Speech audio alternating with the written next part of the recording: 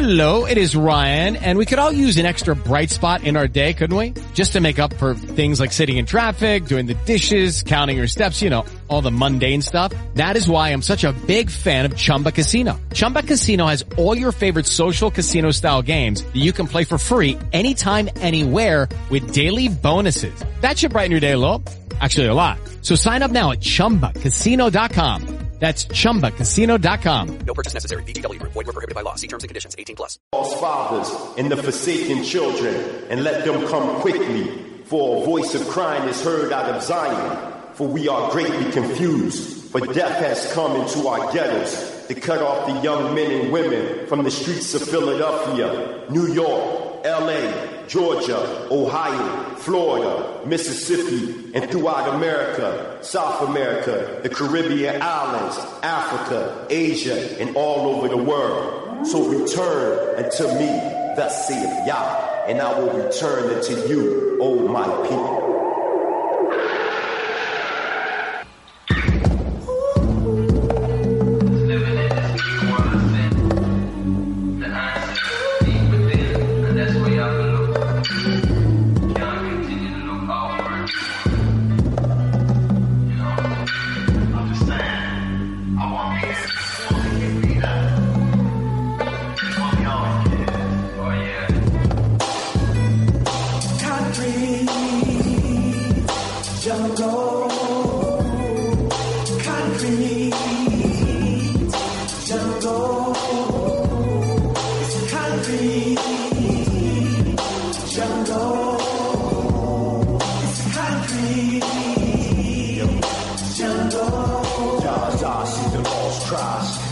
Dying from the 12 tribes of Zion, homicide multiplying in public town housing, project and monster soundings, ledge of the slaughter for sacrificial violence, change out cracky council, holy Molly at the bird camp, friends fulfill the words of the prophets, our cities, we curse with guns, crack holes and fools, box, intoxicated doors with the sickness of life, since all these figures jungle concrete. Wake up, black people, wake up.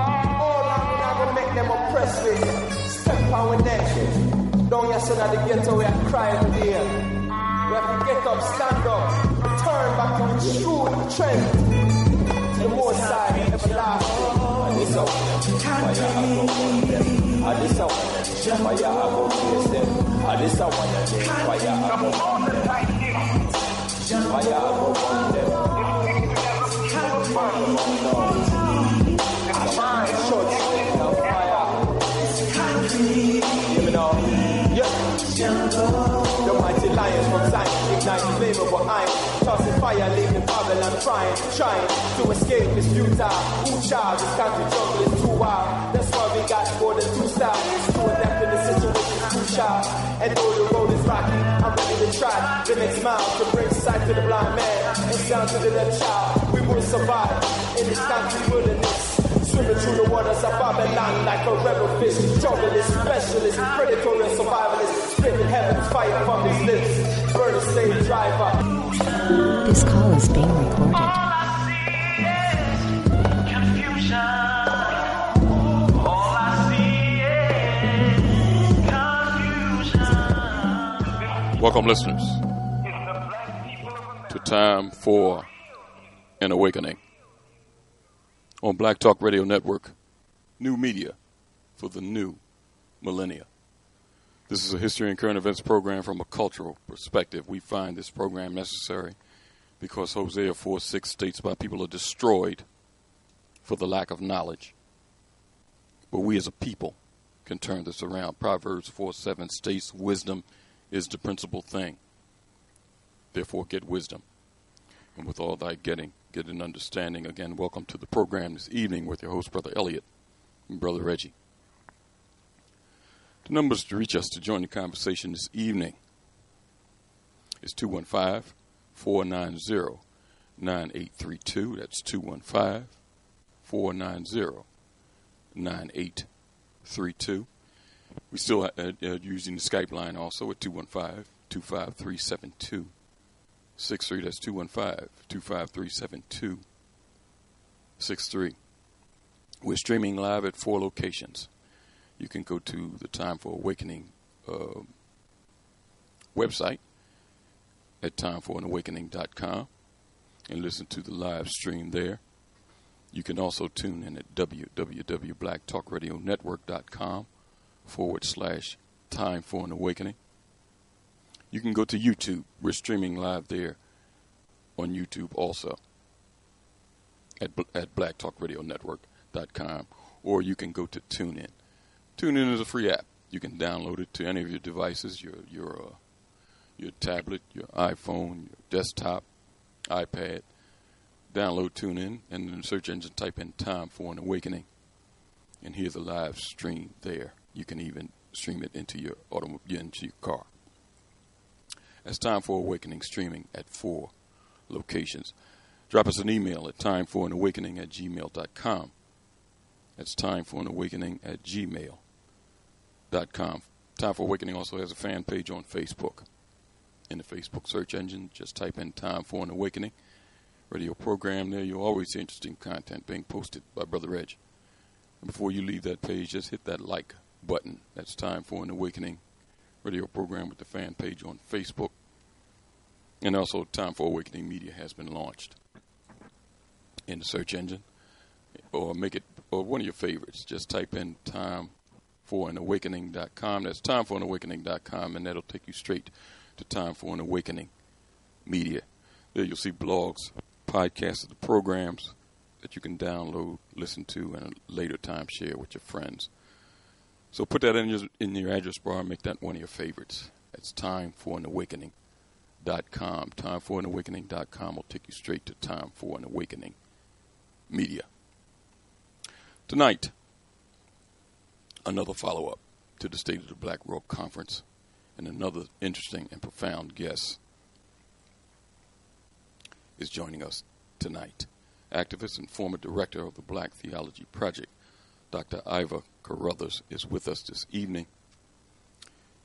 And post-State of the Black World Conference discussion, we'll touch on Dr. Carruthers' work, ongoing work. She wears several hats. We'll touch on reparations first, because she's been doing yeoman work in reparations for a number of years. And then we'll reach out and touch on the State of the Black World Conference, her assessments, opinions. Dr. Carruthers chaired the Religion and Spirituality and Liberation Workshop. And we'll get her feelings and assessments on all the work that was done there. We'll be right back to get things started after a brief word from our sponsors.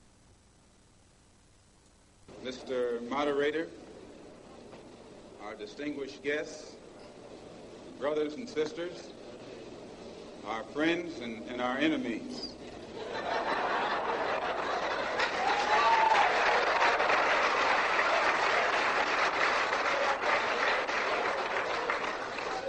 Everybody is here. You are tuned in to the Black Talk Radio Network. For podcasts and live program scheduling, visit us on the web at blacktalkradionetwork.com.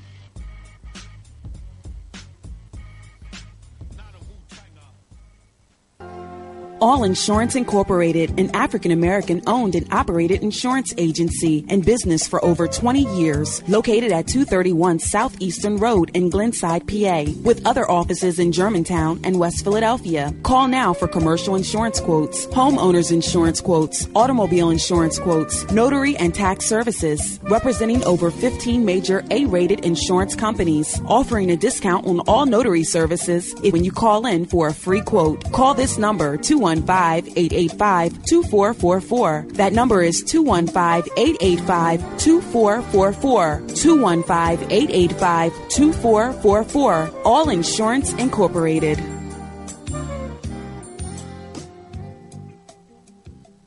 Before your roof becomes unruly, call Dooley. Dooley Brothers, specializing in shingle, rubber roofs, gutters, downspouts, and vinyl sidings. Call for your free estimate today. 215-224-3882. That's 215-224-3882. Dooley Brothers Roofing, the roofing experts you can trust. That number again, 215-224-3882. 215-224-3882. Before your roof becomes unruly, call Dooley. Antiquity to the present, Our people need to develop a new paradigm. It's time for an awakening. Sundays, 7 p.m., with your hosts, Elliot and Reggie. Welcome back to Time for an Awakening. And before we get started this evening with our special guest, Dr. Iva Carruthers, I want to play a little segment featuring the voice of our guest. Let me cue this up if I can find it here.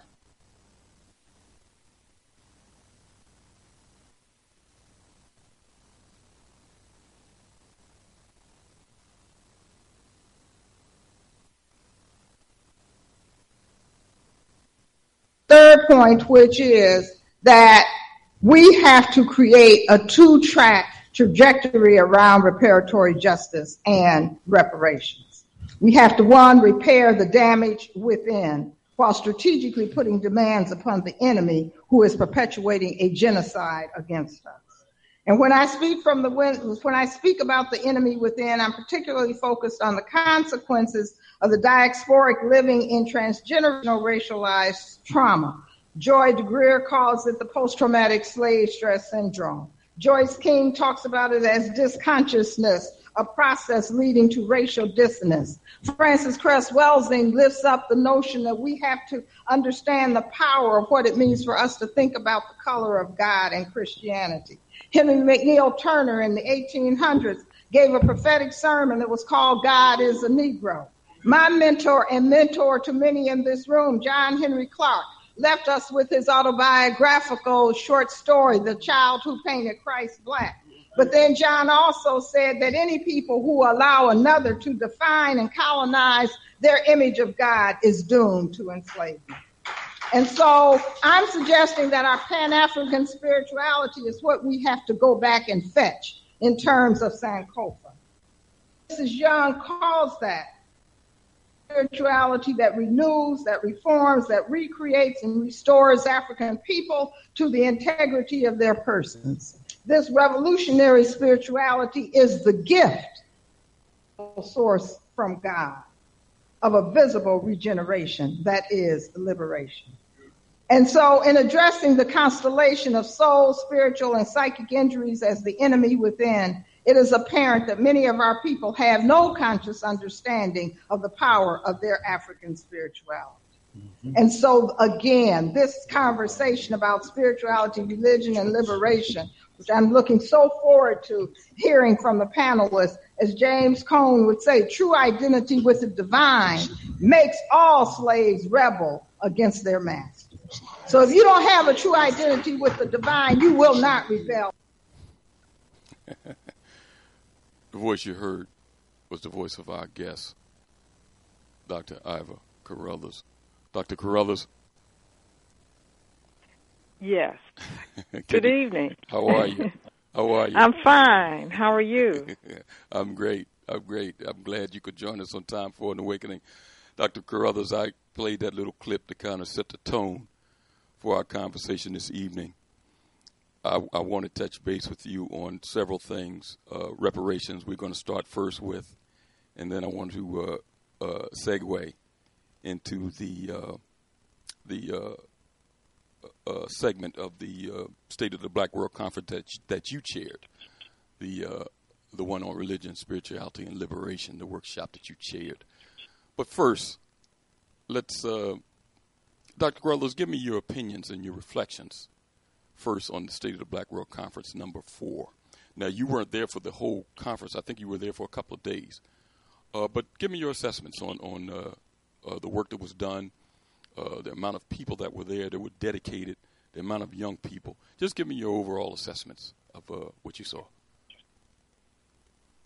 Well, I can tell you that my spirit was renewed by the time I was there and the energy in the room, the representation, as you've mentioned, of the different generations who were present, the attentiveness and the clarity with which persons both spoke and listened, and the range and interdisciplinary approach to the conversation were all hopeful signs that we're on the right track. and we're moving in the right direction.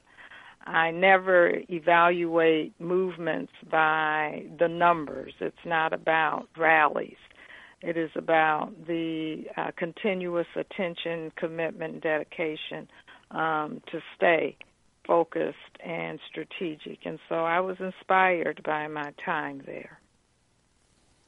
Okay, and as I said, you chaired the work session on spirituality, religion, and liberation, and we'll get to that in the second portion of the program. But first, I want to touch base on some of your yeoman work that you've been doing over a number of years on reparations. During the conference, you didn't chair that particular work session, but you spoke on the Pan-African Institute and reparations. I think you spoke behind Brother Hilary Beckles. Talk about your work, Dr. Carruthers, in regards to reparations. And before I say that, I think a lot of people don't realize the amount of work that you have put in dealing with reparations. In 2001, the World Conference on Racism in Durban, South Africa, you addressed the UN. Your writings, your published writings, were distributed among several countries dealing with reparations. And I want to start this conversation off like this. You know, you talk to a lot of our people and people in general. I have a business where I deal with the public. And when you mention reparations, the first thing that comes to a lot of black folks' minds is, well, we'll never get it. But I say this, reparations, the reparations movement is just like other movements out here, positive movements that'll change the dynamic of our people. And everybody is not going to be involved. It takes a special person. It takes a special group of people to forge the way for a lot of our people. Groups have been involved in reparations, such as in Cobra,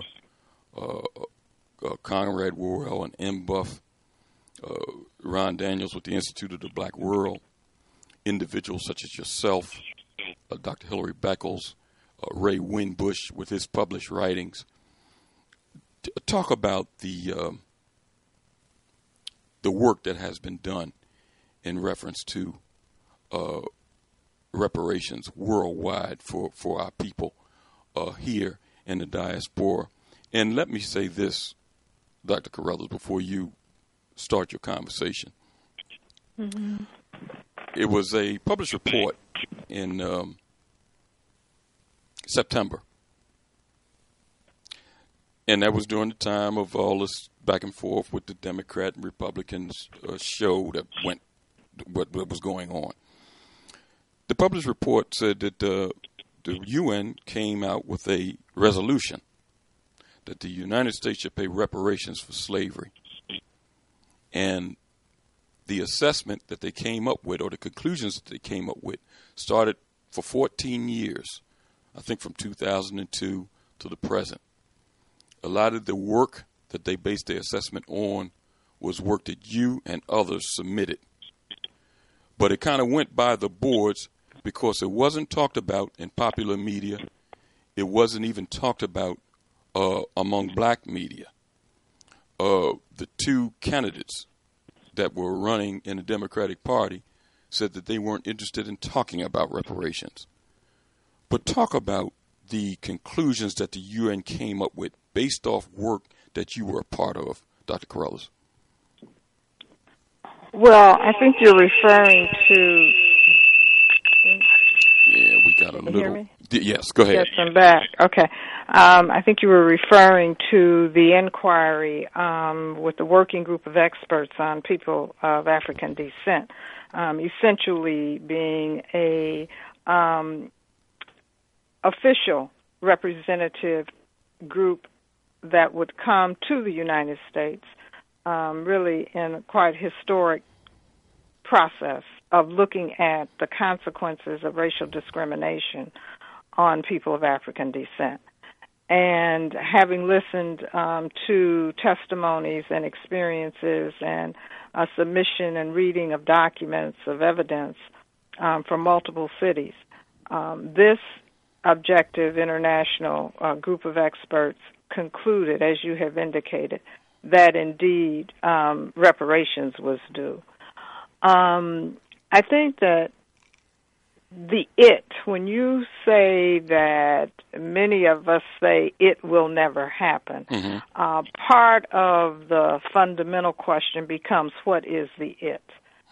And as long as we see reparations as it meaning merely a financial transfer, we will never fully understand the importance of reparations for our self-interest in terms of the healing from the trauma that we have experienced.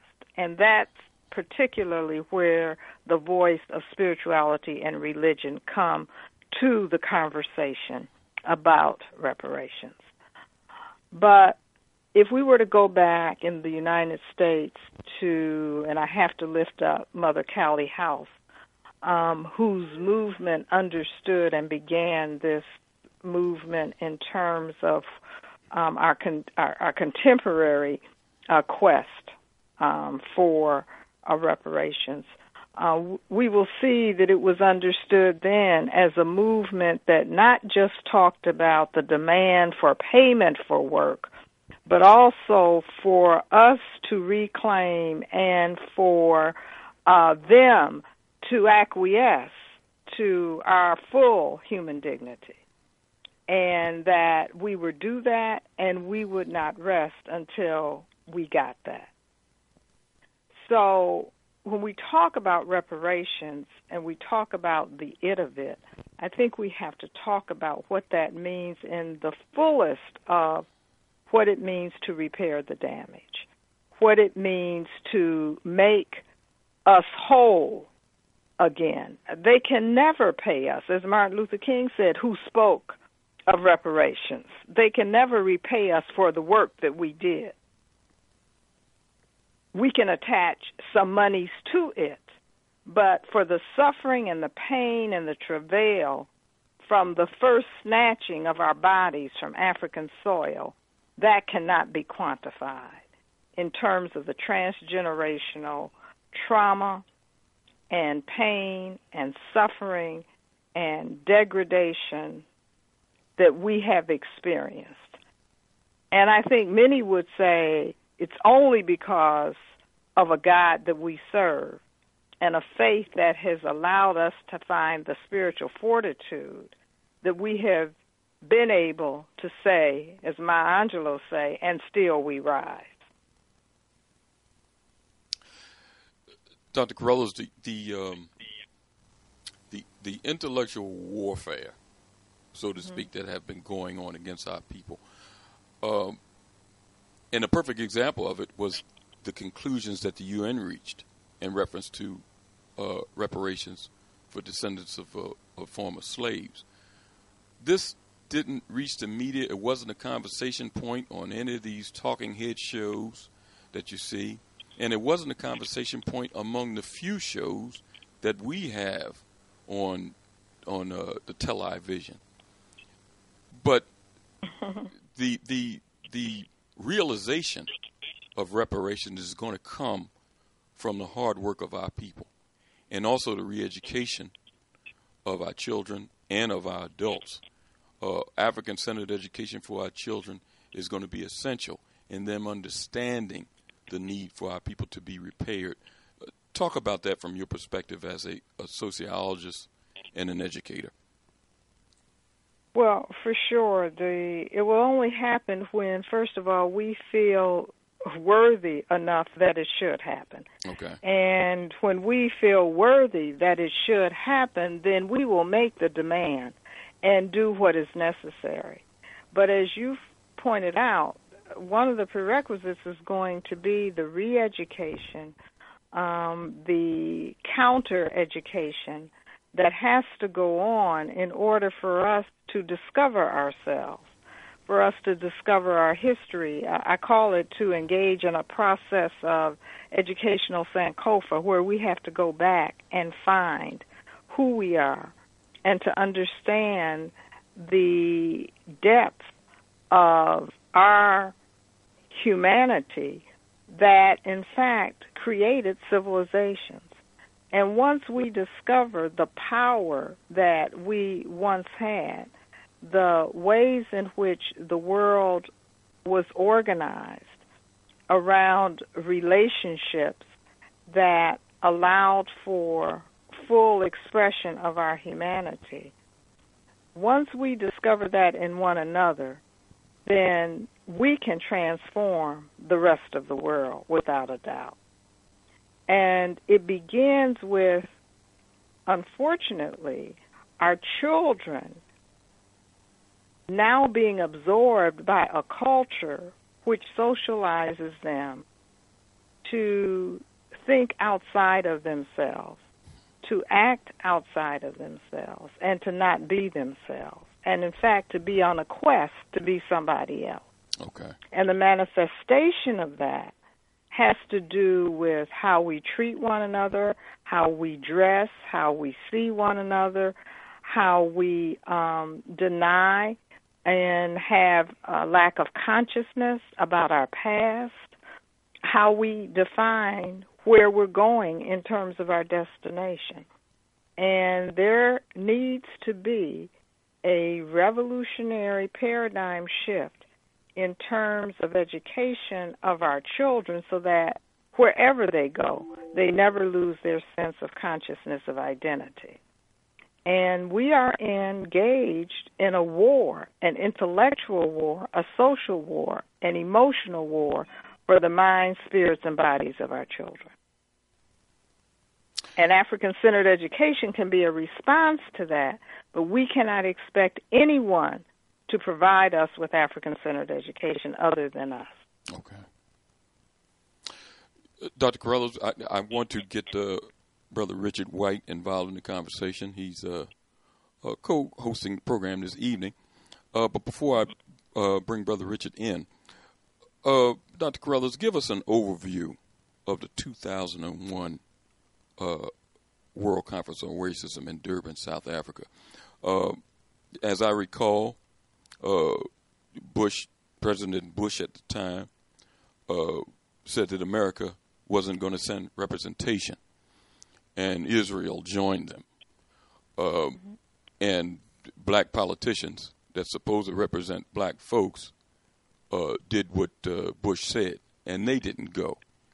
But the people that were there were grassroots people, interested brothers and sisters, organizations and movements that really represented our people, and you were one of them.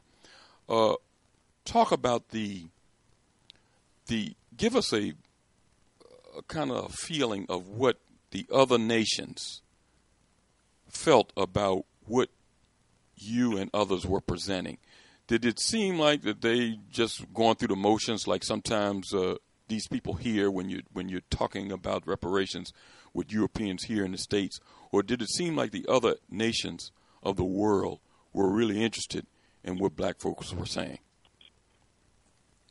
Well, I think it depends on who we're talking about. Okay. I think that for sure other nation states which represented African people were under a lot of pressure to acquiesce to the dangling of the dollars that the U.S. represented and its position represented. Okay. And so we were blessed to have been represented, as you said, by persons that really represented the grassroots of our community, who did a yeoman's job of navigating those political waters and getting, despite the consequences, getting the support that was needed from other parts of the African world.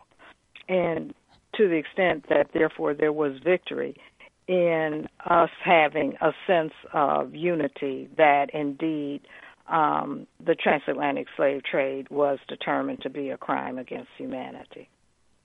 I did find it interesting that there was quite a great deal of presence around other peoples who were oppressed by the European Western hegemony, who also organized in their various pockets, from Palestinians to the Dalit in India, who identify as African people of legacy, right?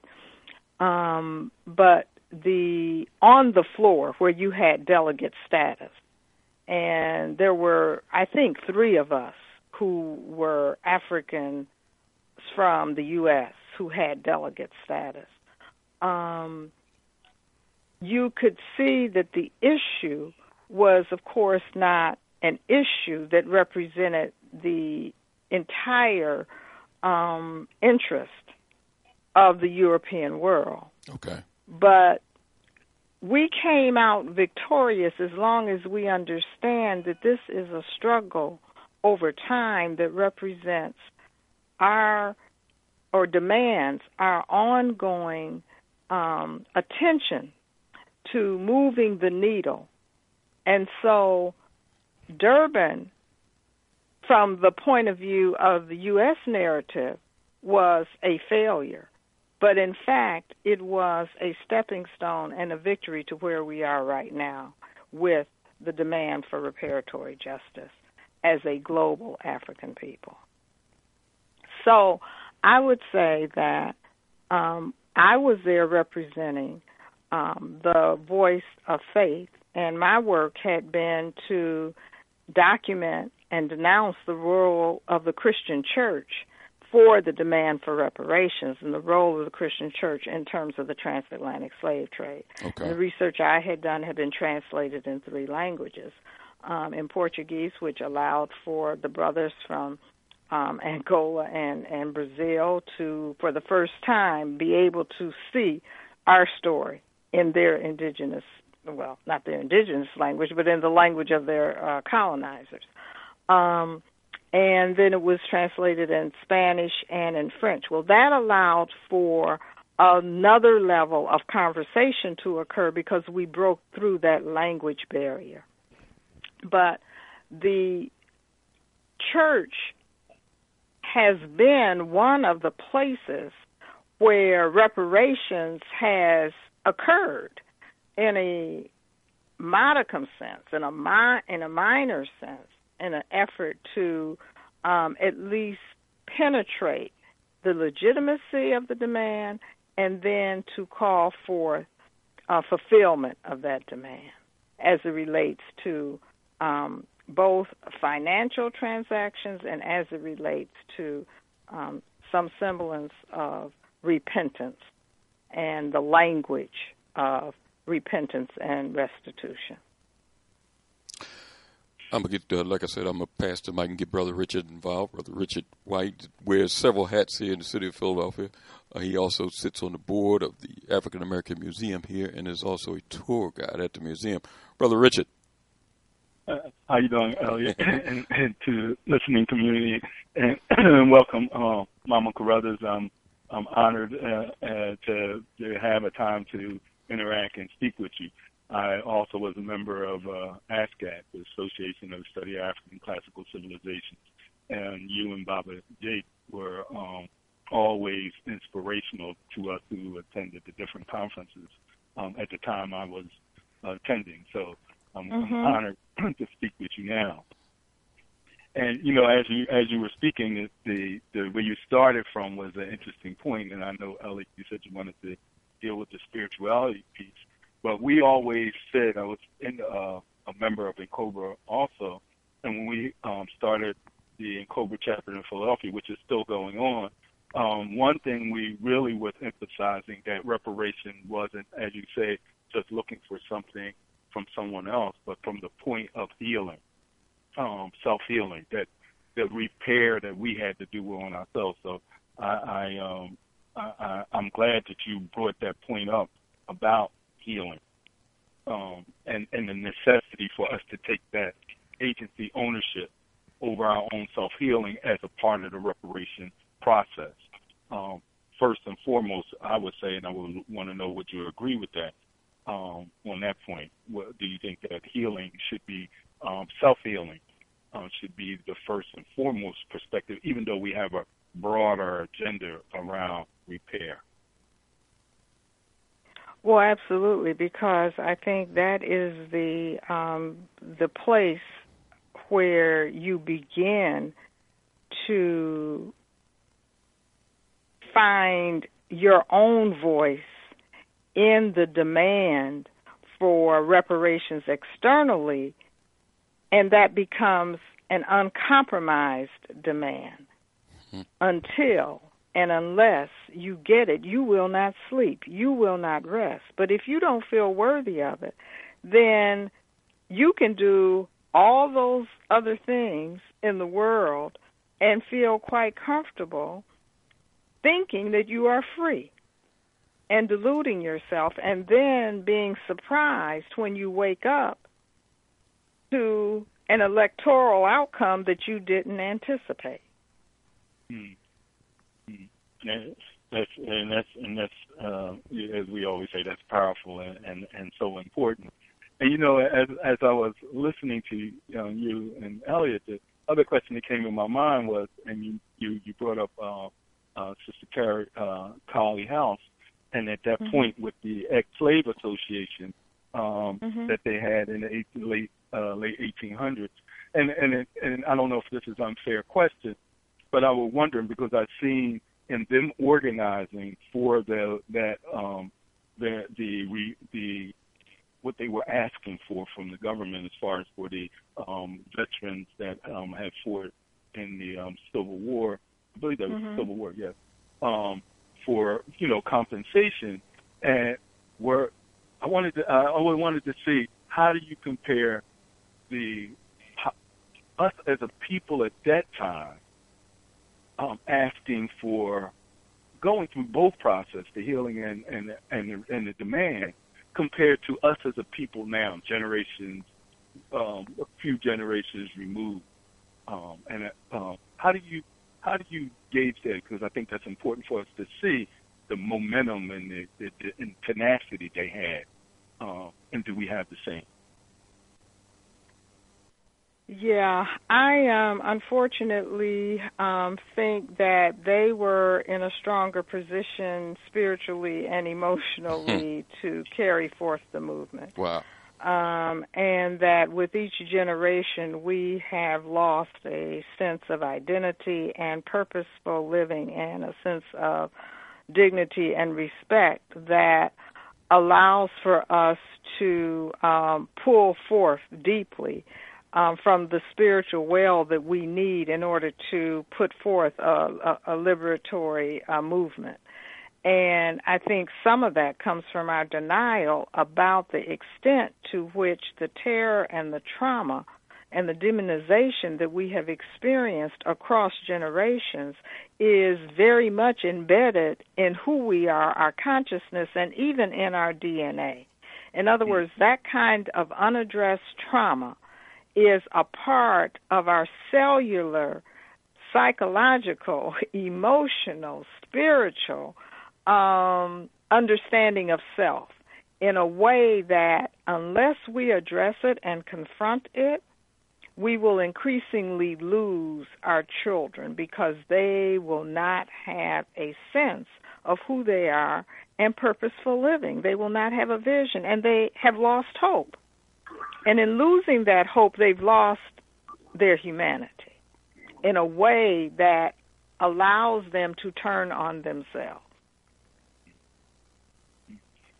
Elliot, is it possible if I can ask like two more questions? Yeah. We'll go to the break in another 5 minutes, but go ahead, Rich.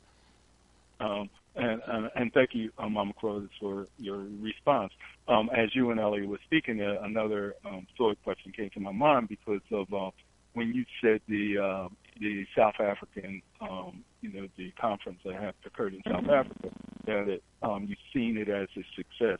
And in your paper being presented in those multiple languages, and it made me think of one thing that we used to always emphasize when we go to our ancient civilization perspective, the point of the power of Nomo. And you were raising a question about narrative, and at that point, y'all created and had a narrative that touched our I don't think people mind me saying, the spirit of our African self. And it seems to have risen at that moment. Or do you see with the Caribbean coming, pushing for making the announcement about the need for reparations? And I think that was a part of the conference. They spoke at the conference, or it was representatives at the conference that occurred a couple of weeks ago.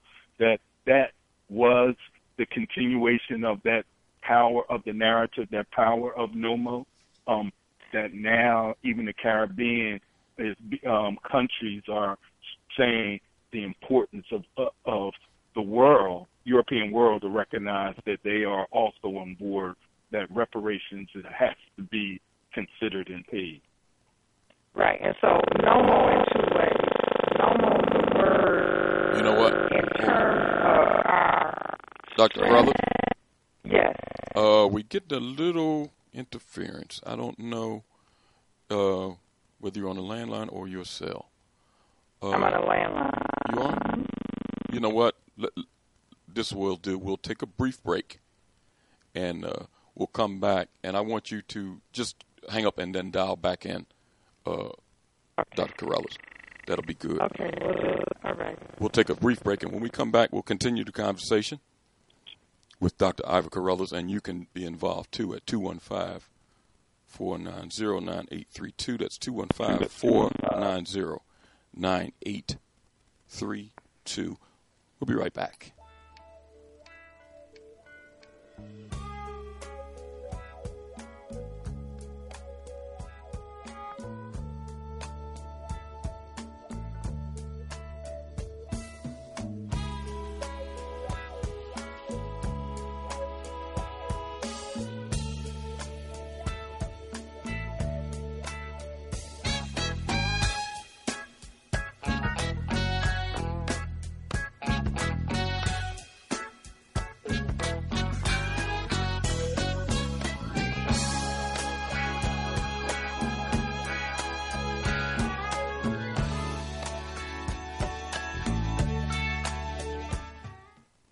You are tuned in to the Black Talk Radio Network. For podcasts and live program scheduling, visit us on the web at blacktalkradionetwork.com.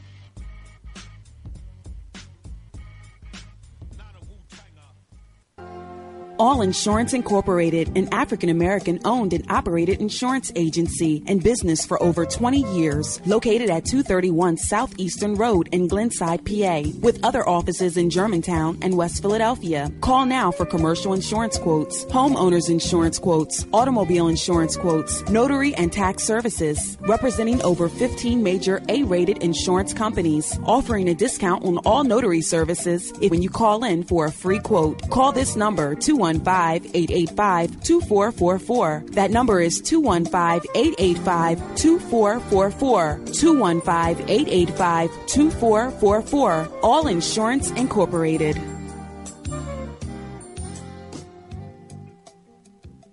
Before your roof becomes unruly, call Dooley. Dooley Brothers, specializing in shingle, rubber roofs, gutters, downspouts, and vinyl sidings. Call for your free estimate today. 215-224-3882. That's 215-224-3882. Dooley Brothers Roofing, the roofing experts you can trust. That number again, 215-224-3882. 215-224-3882. Before your roof becomes unruly, call Dooley. Antiquity to the present, our people need to develop a new paradigm. It's time for an awakening. Sundays, 7 p.m., with your hosts, Elliot and... Platitude. Man, let me tell you, reparatory justice. God, more I'm telling you, man. See, I'm an old man now. I don't have time to pussyfoot around with no truth. I'm too damn old for that. But if you really want to get something out of this, you got to bring something to the table. And the something that you bring to the table first is the strength of the truth of your demand. was it Frederick Douglass who said, power concedes nothing without a demand. And I would add to my dear brother, yeah, and the demand won't even be heard unless there's power backing up the demand. So if this brilliant scholar and the other scholars and diplomats with him pull the criminals into a room to discuss a 10-point plan, and they say, you know how they talk, what you got? We're not going to do it. What you got to make us do? See?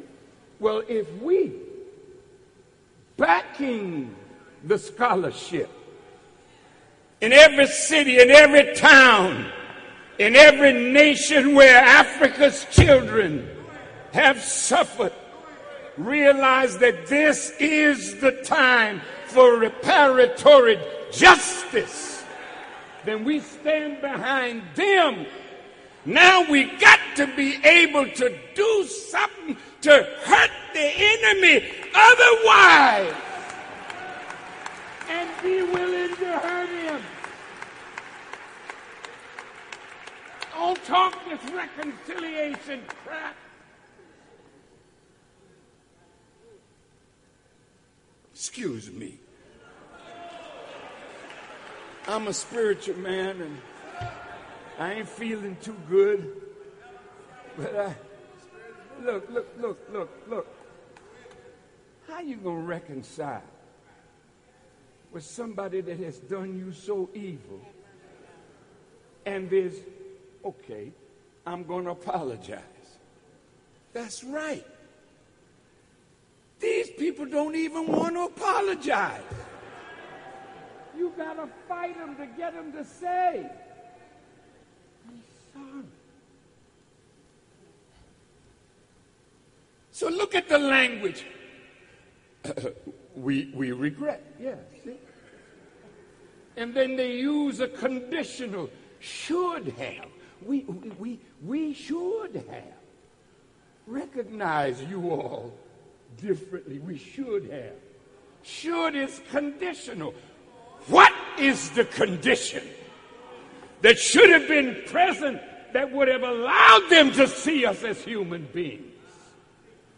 See, if you don't want to go to the root of this thing, you can't uproot the tree. It wasn't just Britain. All them white nations were of the same mind. All of them.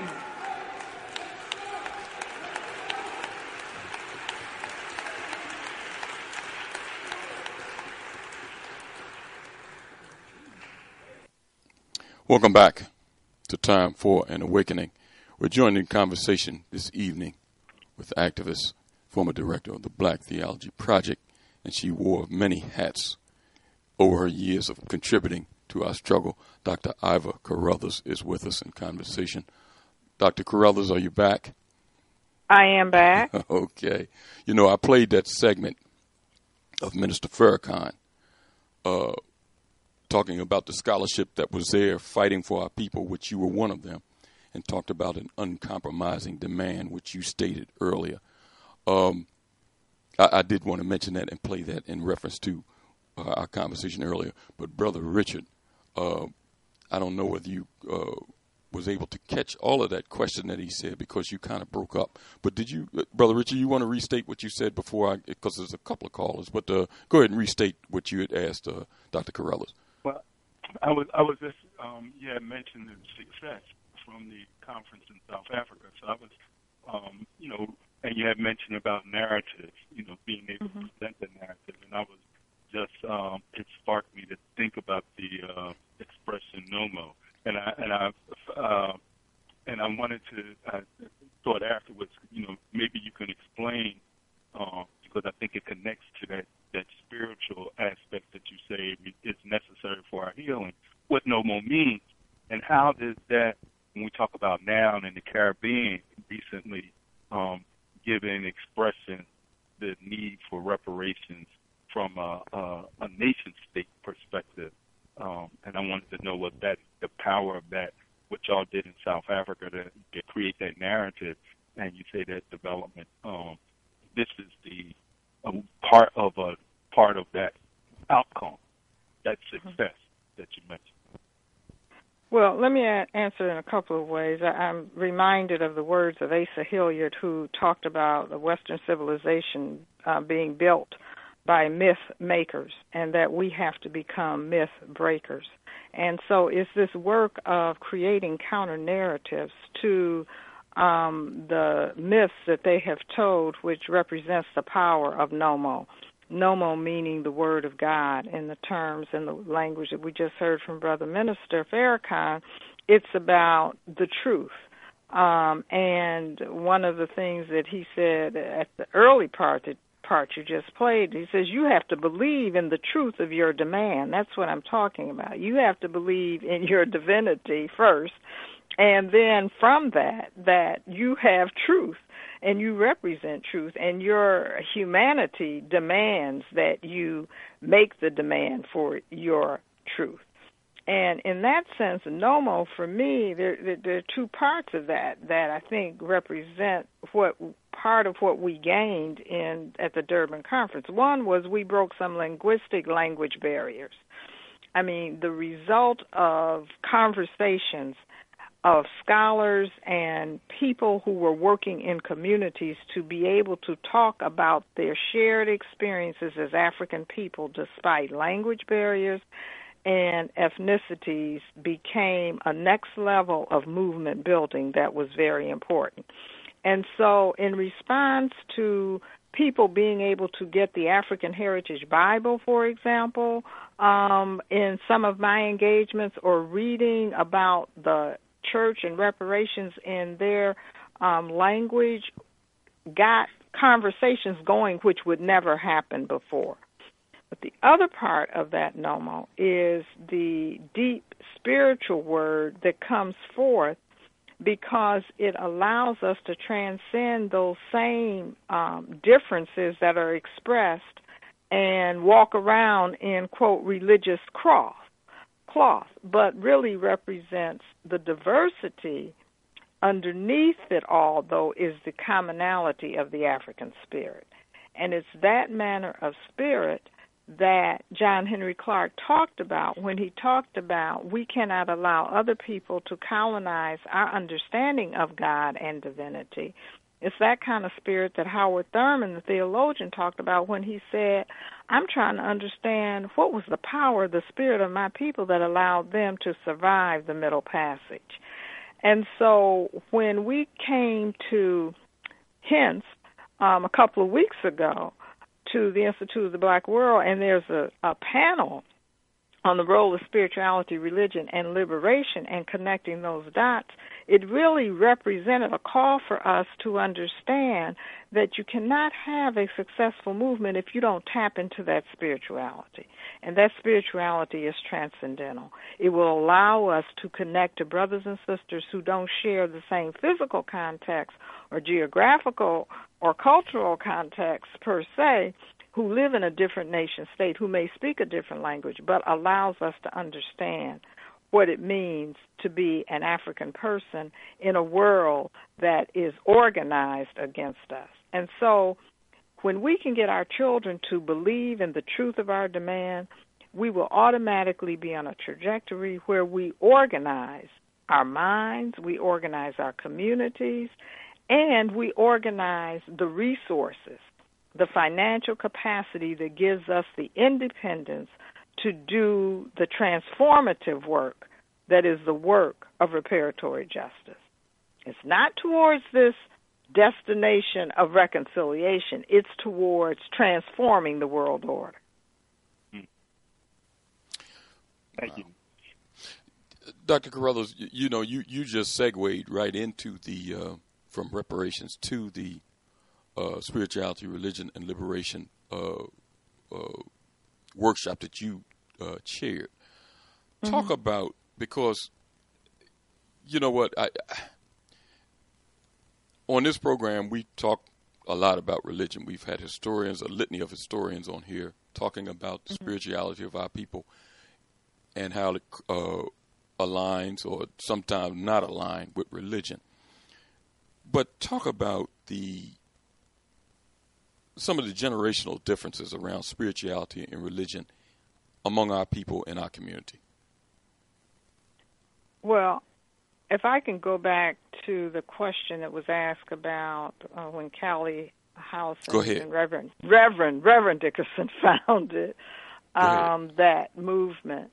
And I said our people were perhaps stronger than spiritually. Okay. When we think about that in comparison to where we are now, then I think what we can witness is that a part of the strength, the beauty, and the challenge and the call of the Black Lives Matter movement is that they don't intend to be co-opted by false prophets, and that they are, I have found them not to be anti-spirituality and anti-spirit, but they do not want to succumb to the authority of false prophets who walk around with religious piety. And so the generational gap in terms of religion is often a result of us coming to grips and to terms with the difference between our understanding of spirituality and what it means to adhere to religious practices and customs. Dr. Carruthers, now, to my estimation, there's a huge difference between spirituality and religion. Mm-hmm. In my estimation, I think our people are too locked into religion here in this country of our former chattel enslavement and too far away from spirituality, especially the spirituality of our ancestors. Talk about that in relation to your work and your expertise.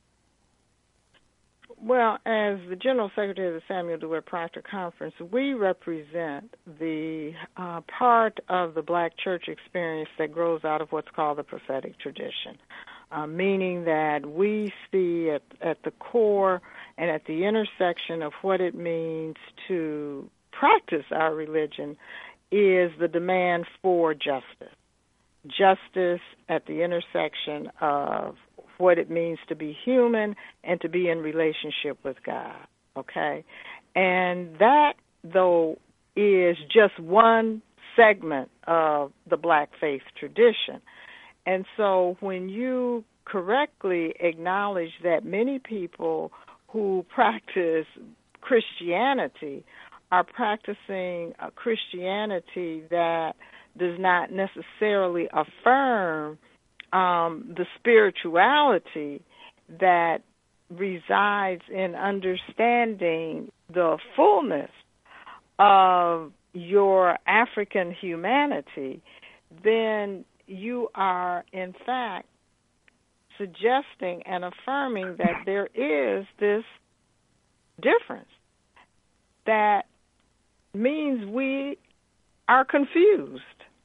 And we are going down multiple paths. And so what happens is that the basic tenets of Christianity were African tenets of humanity and religion. And it has to do with, in the Congo, they talk about it as living under the belly or living in the belly of God, meaning everything you do, God sees. And so you have to be conscious of what it means to do right and to be right. And it's not enough just to talk about it. It has to be expressed in the way in which you treat one another. That, in terms of being manifested in Western experience and certainly in our experience, we are just coming out of an election which represents the embodiment of a process in which white evangelical Christians put Donald Trump in office with a few blacks who saw their vested interests with Donald Trump.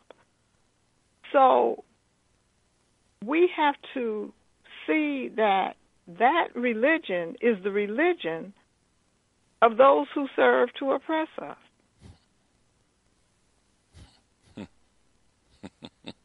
I don't know what to say other than we have to understand that is not the God of the oppressed, and that is not the African spirituality that gives us the divinity, which says we are God's children and our humanity will be expressed in its fullness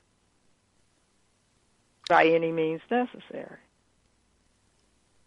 Now, you know what? I'm glad that you ended what you just stated by the statement by any means necessary, because if you're dealing with religion,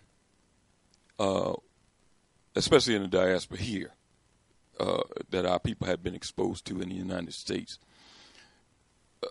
religion tells our people, by and large, to forgive the oppressor and get your reward from God when you get through the pearly gates or when you reach heaven. So our people, and especially our religious institutions and politicians that's supposed to represent black people, are reluctant to make any demands on Europeans because in the back of their minds, their religion tells them to forgive Europeans. Talk about that dichotomy and how. Well, their interpretation of the text tells them to do that. Okay. But if you start talking about reparatory justice, that is in the text. So it is not the religion which does that. It is the fact that we have been educated outside of ourselves to not understand who we are and what the truth of our demand is.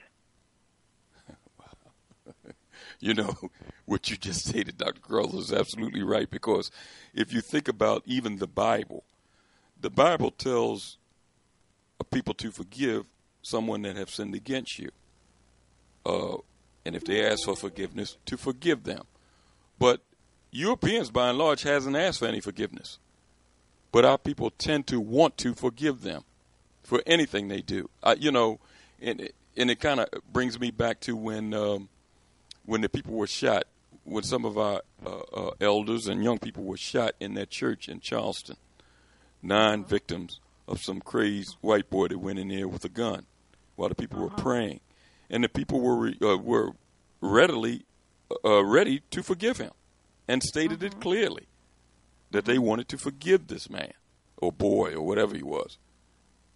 So, you know, I'm just saying that in reference to my problems and my issues with the way our people view Western religions and the way it has been taught and drilled into them and how they apply it.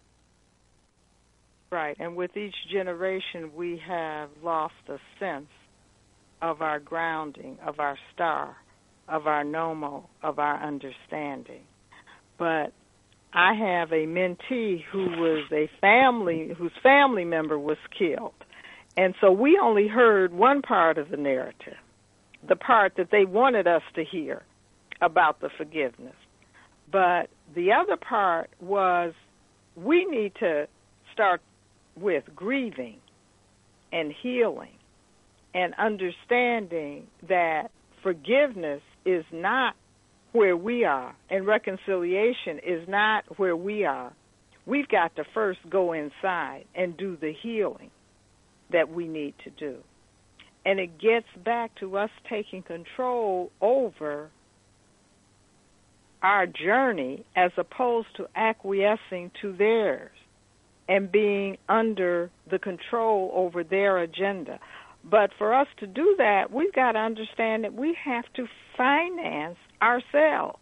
We've got to create communities in ways that are self-sustaining the way that we were on a trajectory to do in the past. But we have abandoned that. Integration did a lot of destruction to us in terms of our sense of being able to believe in ourselves and to believe in our truth, to believe in our divinity, to believe in the righteousness of our claim. let's go to the phones, and you can get involved in the conversation at 215-490-9832. Let's go to 704 area code. What's your name? Where you calling from? Is that me, Brother Scotty, North Carolina? Yes, sir. Greetings to you, Elliot, Reggie, and all the Time for Awakening family, and to your distinguished guest, Dr. Carruthers. Greetings to you, Elder. Thank you. I have a question I'm trying to get some help with. I'm kind of frustrated, but at the same time, I understand why this particular problem that I have observed continues to persist. So what I'm about to say, I'm not blaming anyone. I'm just asking a question and expressing a frustration with why don't our leaders, and I'm not talking about anybody working for USA Inc., whether they was appointed or so-called elected, but I'm talking about our grassroots leaders and some of our distinguished historians and just all about our people. My frustration is you talked earlier, or the subject was brought up earlier about a narrative, and I'm trying to understand why our more educated, more well-read leaders are not challenging this narrative that slavery was abolished in 1865. Because when I read that 4 years ago, the 13th Amendment, and there was a recent documentary just came out by Ava DuVernay, and I appreciate her effort to slip some truth to the masses. But why aren't some of our people that should know, and perhaps they do know, not challenging this narrative that slavery was abolished when more of our people are on prison plantations than ever were on a private plantation and working and making profit for the very same companies?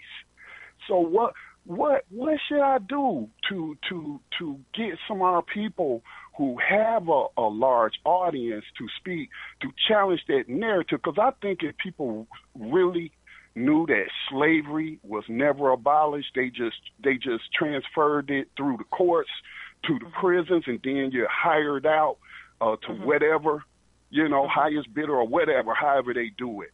But what can we do?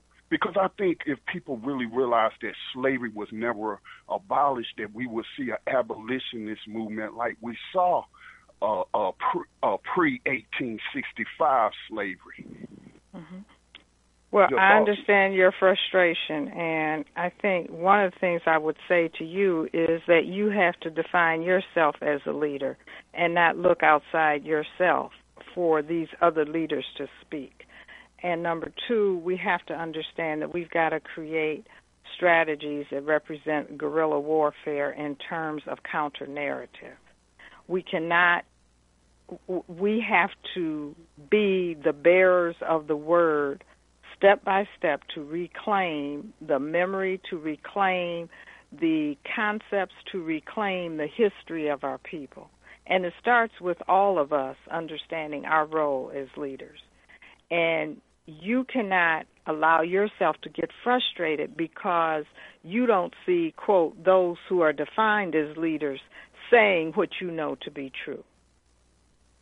But there is no doubt that the slave ships that carried us physically across the Atlantic have only been transformed into prison plantations for profit. We were a commodity then, and we're a commodity now. Yes, ma'am.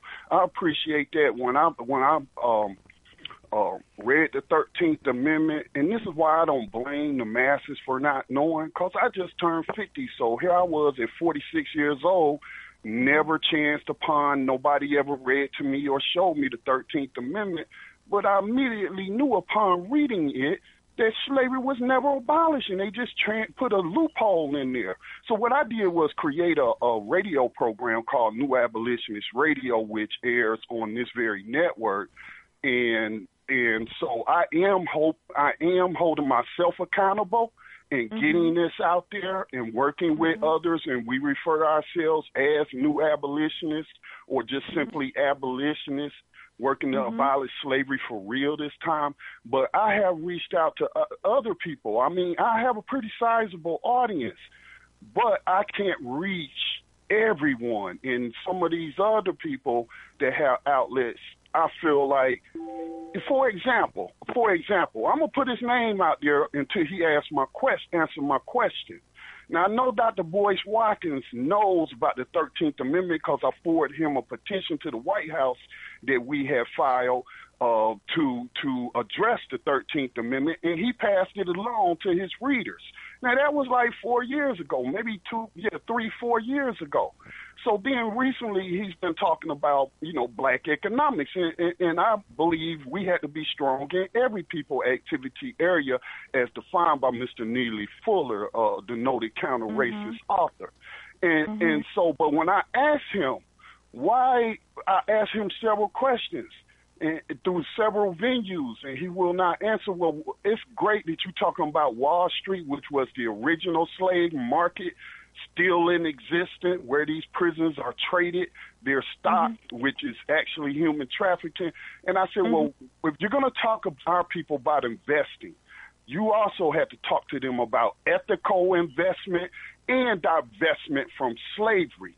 And he just won't address it. And so I'm putting his name out there because I want him to address it, because I know he knows slavery was never abolished. And I'll hang up now and thank you, ma'am, for your work to our people. Thank you. Thank you for your call, Scotty. Let's go to 754 area code. What's your name? Where you calling from? 754 area code. 754, going once, going twice. Let's move on to a next caller. Let's go to 614 area code. 614, what's your name? Where you calling from? Hello, can you hear me? Yes. Yes, this is Carlito. I'm calling from Louisiana. Hi to everybody on the panel, and peace. I guess Brother, I have say your name again. What was your name again? My name is Carlito. Carlito. Oh, go ahead, Carlito. I'm from Louisiana. That's where I'm at now. And I'm concerned that I know you guys are aware of the Joe McKnight incident. Yes. Down in New Orleans. And I guess I'm asking, and I've noticed I guess I'm kind of progressive around here, but my analysis is I believe that Christianity or religion is the barrier that's preventing us from uniting, standing up, and becoming a defense. I listened to the program earlier and you were talking about reparations. Well, what leverage do we have? What leverage do we have as a people to make demands? I mean, we can't even get, the shooter of Joe McKnight to spend the night in jail. We're looking to the system that oppresses us to give us reparations. I mean, I don't know. Maybe I'm a little bit too far ahead of where everybody's going, but isn't that just counterproductive? I feel like we have what it takes, but I've been noticing a sense of escapism, cognitive dissonance. I'm sorry, just a denial that I'm even African in some part. I'll just give you an example here. In Louisiana today, with all that's happened this weekend, the two trending things today was church and the Saints game. We're nowhere near in the mindset or mentality to ask for reparations when we're not even asking for justice and, human rights, much less civil rights, which I think. Go ahead, I'm sorry. Carlita, let Dr. Carruthers address some of your concerns that you spoke of. Dr. Carruthers? Well, I'm not sure what to say other than to suggest one is when we start talking about what's trending and you're talking about those two things, one of the things we need to do is to quit measuring what we do by what's trending. We need to start. We need to start understanding, I think, that we need to take over communications in a way that we're not sitting watching the saints and looking at televangelism and thinking that entertainment is going to free us. Number two, I would suggest that it is not to point to religion. We can point to every area of our lives and our professions and professionals and see where the dissonance that you're talking about, the cognitive dissonance, is equally transmitted. And so the issue is those who consider themselves conscious coming together with a shared agenda that puts us on a trajectory where we do begin to reinvest in ourselves and create the kind of community and capital and control over the land and the resources that allows us to strategically have impact where it hurts.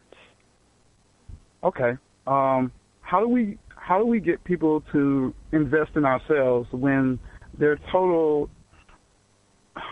dependence on I'll just say it. Their dependence on white Jesus. When you give, I think we give reparations away every Sunday. How about that? Our black business startup money, we spend it every Sunday. So it's not like we don't have what it takes. We're just not in the mindset. We spend it every Sunday? Yeah. Well, I think we spend it every Monday, Tuesday, Wednesday, Thursday, Friday, Saturday, and Sunday. Right. But for one, okay. The I mean, we spend it when we spend it when we are entertained. Okay, but it's what we're buying. We buy hope at church. Right. At least get a receipt and maybe some hair from the agents. See, I mean, I believe that, and the reason why I said Christianity is because it's that I'm a former Christian or believer, so I know what emotional hold it has on you. If you think something is miraculous is going to happen and come out of the sky and just stop all of this stuff, then you're not in the mindset to be proactive in your liberation. I would agree with that if that's what you think. I would agree with that. And if you are suggesting that that's what all black Christians think, then I think you have to go back and look at your history, and you have to find, or at least be receptive to the fact that there are black Christians who don't think that.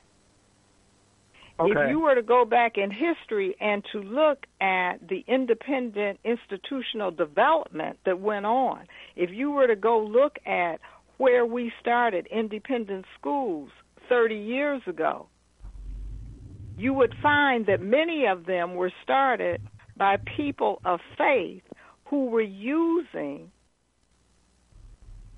the African spirituality that was transformed into a Christian experience in the United States as a way for them to see their divinity within sufficiently enough that they would struggle for their freedom. Right. And so you have Reverend Sojourner Truth, Reverend Harriet Tubman, Reverend Gabriel Proctor, Reverend Nat Turner. I mean, you go down the list. Right, but they had one commonality. They were confident and assured on what the struggle was, who the enemy is, and it was up to them. Those were the three things that they were sure about. today. It's a different paradigm within the but that's not just of the church. And I'm just saying to you, that's just not around the church.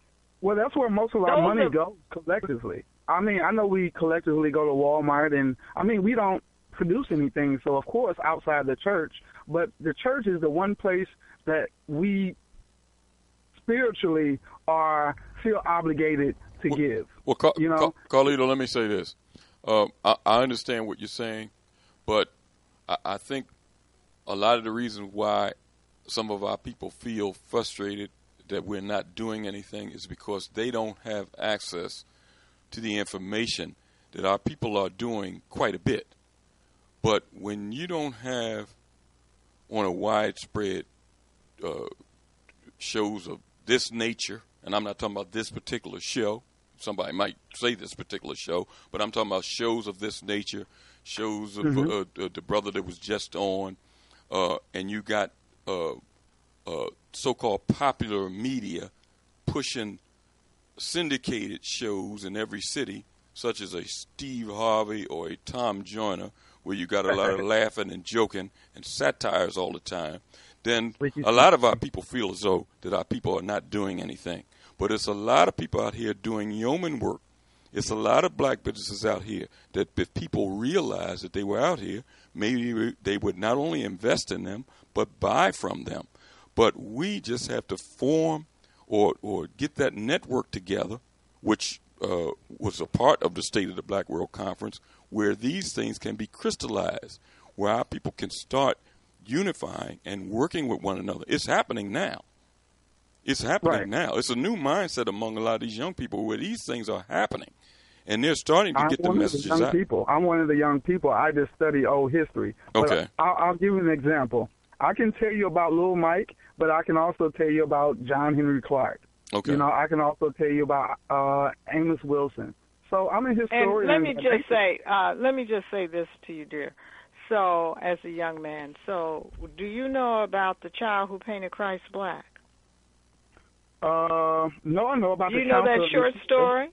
Do you know that short story? No, I don't. Okay.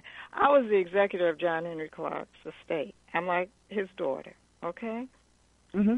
John was a novelist and a short story writer before he was a historian.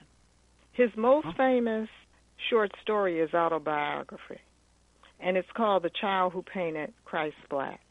He wrote that before he was a teenager, was thrown out of school as a result of writing that because the county white officer came and wanted to know who was the child who literally painted Christ black. And it was John, who, because he was in quest for understanding the God within him looked like him. The concept of divinity was in him. As a result of that, he ended up hoboing to New York looking for Arthur Schomburg and discovered Arthur Schomburg and John Jackson. So what I'm saying to you is that understanding of a God within, a Christian experience for John Henry Clark, was to drive him for a quest for the rest of his life around what it meant to be an African world person in the image of God. And what that meant was that he would wake up every morning and he would commit his life to struggling for the next generation's understanding that they have a moral, spiritual obligation to seek justice for their people and to seek the restoration of the people. Wow. That's what his black Christianity and his mama taught him, that sent him to where you are right now. Right. I'm looking for the deacons of defense here. I want to, just get some, guidance, encouragement, knowledge, just information on where their mindset was, because I've done a lot of research, and I don't know if they were Christian. I don't know what their spiritual compass. See, we got to give up these. We have to stop using white labels to label one another. We've got to look and create our own language and understanding of relationships with one another that cross these boundaries, using the constructs and using the mythology of our oppressor to define one another. And all we end up doing is dividing ourselves in ways that will not allow us to organize in unity. Carlito, I want to thank you for your call, man, and call again. Thank you. Let's go to 404 area code. What's your name? Where you calling from? It's calling from ATL. How you doing there, Elliot and Ms. Carruthers? Hi, how are you, sir? Doing? All right. Hey, I wasn't going to call in. I was listening, but Ms. Carruthers, you said something about, and this go out to my brother in Louisiana. See, to get reparations, remember when in the 60s, you had two extremes of the movement. Dr. King was the white folks loving, I would say, and then you had Malcolm on the other side, okay? So to get reparations, in my perspective, we're going to have two extremes of this freedom quest, i.e. the scholars like you speaking, and like you said something earlier about the guerrilla warfare, right? Did you say something like that? Okay, I did. Let's go back to my brother in New Orleans. Okay, I swear my hand to God, man, that devil that shot our brother sat down there, wait on the police. These black people sitting there looking at him crying. That brother should have been dead, man. They should have took him out before the police got here. That's what we're going to have, man. We're going to have some gorillas to set this fire up on these devils. And then y'all scholars going to say, look here, these young folks are going to turn into this serious freedom fighter and start taking these folks out. It should be like, I heard Dr. Small last week on your show, Elliot. Yes. And he said some fire. He said some intriguing stuff, man. Where, like he said, if they take one of us out, we got to take them out, man. And I did some research on Dr. Martin Delaney. That was a bad brother, man.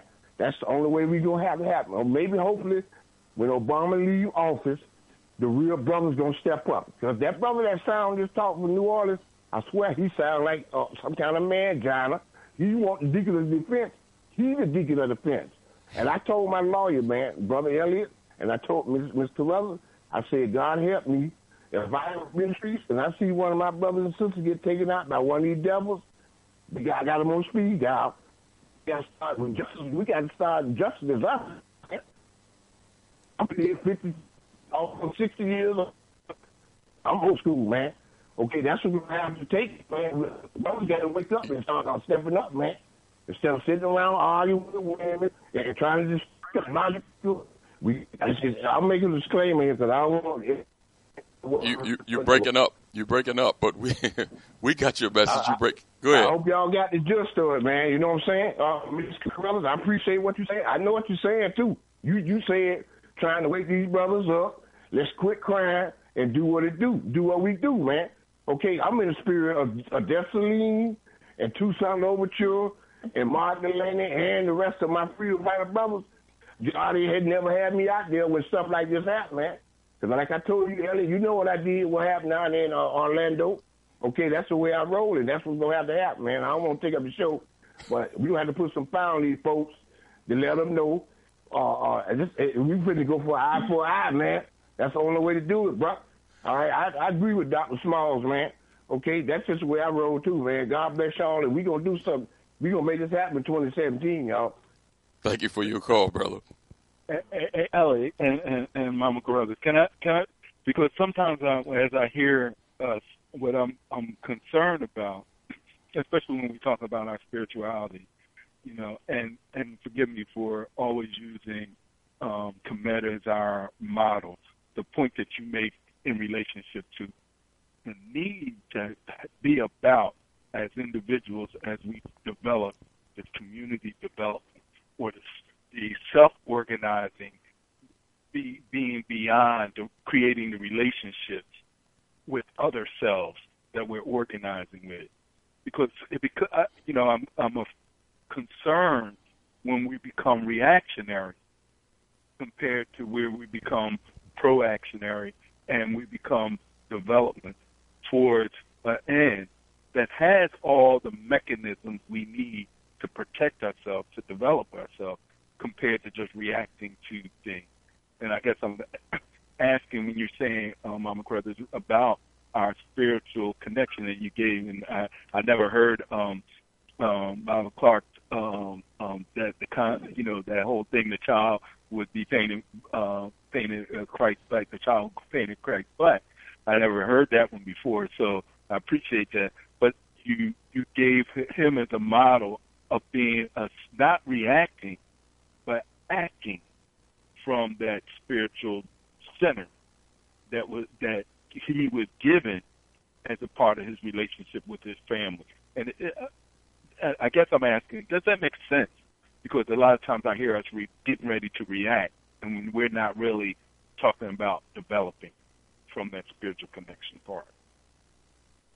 I think it makes a lot of sense, and I think that speaks to the internal healing that we have to do, because part of what happens when we often are reactionary is that we're in isolation, and it's a culmination of the frustration, of the trauma, of the lack of support that we feel, of the inability for us to celebrate, and so we're always struggling, and we need to create crucibles and communities and spaces that are sacred and safe, that allow us to do the hard work of self-critique, but at the same time allow us to celebrate one another. And that is what it means to dig deep in one's spiritual fortitude and to create those circles of protection for one another that allows us to stay unified and to continue to move forward on one accord.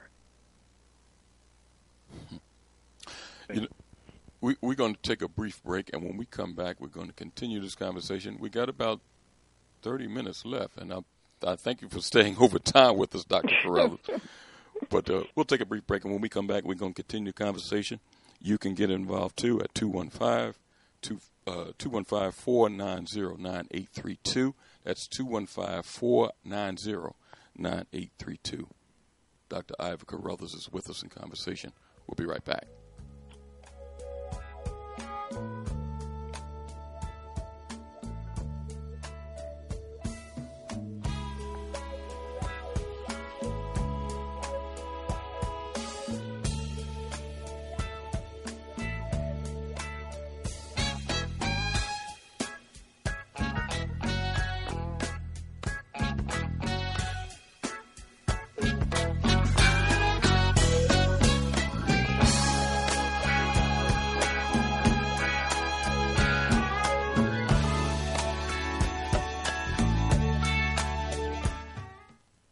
You are tuned in to the Black Talk Radio Network. For podcasts and live program scheduling, visit us on the web at blacktalkradionetwork.com.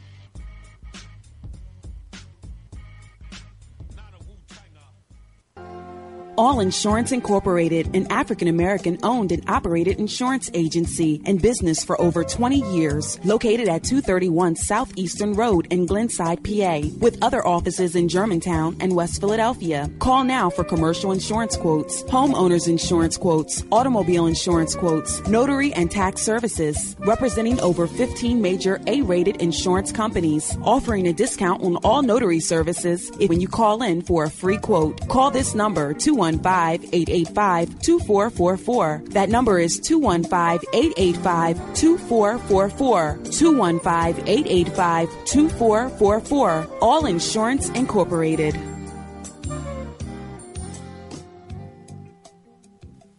Before your roof becomes unruly, call Dooley. Dooley Brothers, specializing in shingle, rubber roofs, gutters, downspouts, and vinyl sidings. Call for your free estimate today. 215-224-3882. That's 215-224-3882. Dooley Brothers Roofing, the roofing experts you can trust. That number again, 215-224-3882. 215-224-3882. Before your roof becomes unruly, call Dooley. Antiquity to the present, our people need to develop a new paradigm. It's time for an awakening. Sundays, 7 p.m., with your hosts, Elliot and Reggie. Professor Griff from Public Enemy. People keep saying black people need to do this and black people need to do that. Well, frankly speaking, I think it's a whole lot of talk, a whole lot of philosophy, and a whole lot of head nodding. But where is the action? I'm suggesting everyone that's within the sound of my voice, we need to get on board with this national black economic empowerment movement. Let's Buy Black 365.com. That's Let's Buy Black 365.com. This is Professor Griff from Public Enemy, and I'm out. Peace.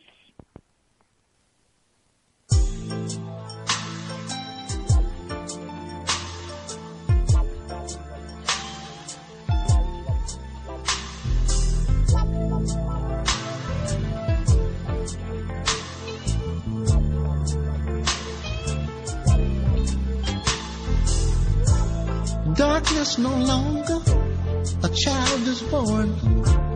Mother shed tears of joy as baby tests his lungs. But daddy's not there where he ought to be. Somewhere in Georgia, skinning and shooting craps on his knees. Another victim born out here in the hood. And based on statistics, it really ain't all good. Welfare takes the tab, and daddy can't sign, and it can't be seen. The family becomes a crime. The hunt is on, and brother, you're the prey. Serving time in jail, it just ain't the way. I'm living so hard, baby, that my hair's gray. We got to make a change. It's a brand new day. A new world order, a brand new day. It's a new day. Change of mind for the human race. It's a new world order, a brand new day. It's a change of mind for the human race. Operation in flux, and it's on the way. We just marched 1 million plus the other day. Look, we all witnessed the sweat rolling down Miss Liberty's head. She knows the sleeping giant, she's no longer sleeping dead. Oh, what a fulfillment of prophecy. Let us teach the children, freedom's never been free.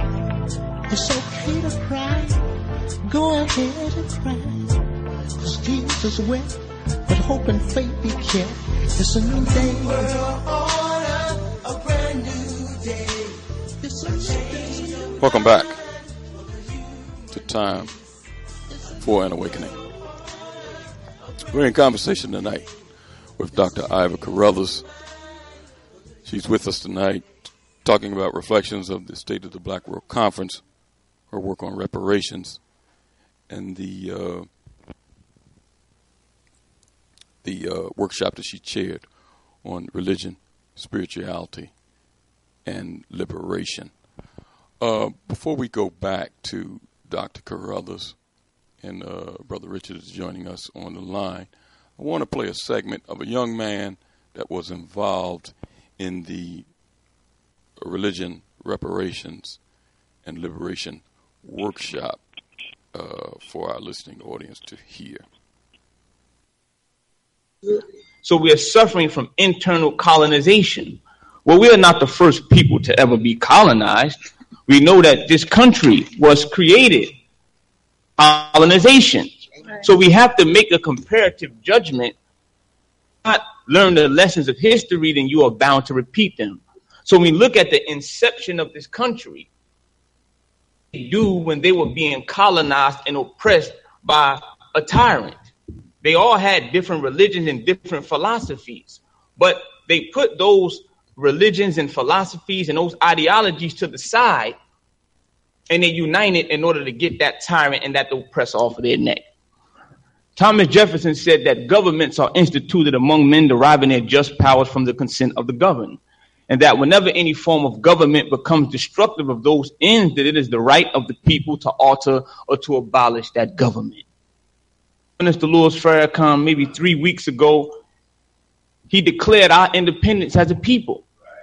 We have to first and foremost be honest with ourselves. Yes. We have to stop this revolutionary perfunctory where we claim that we really want to be free, but we are really afraid to leave our oppressor and the slave master off.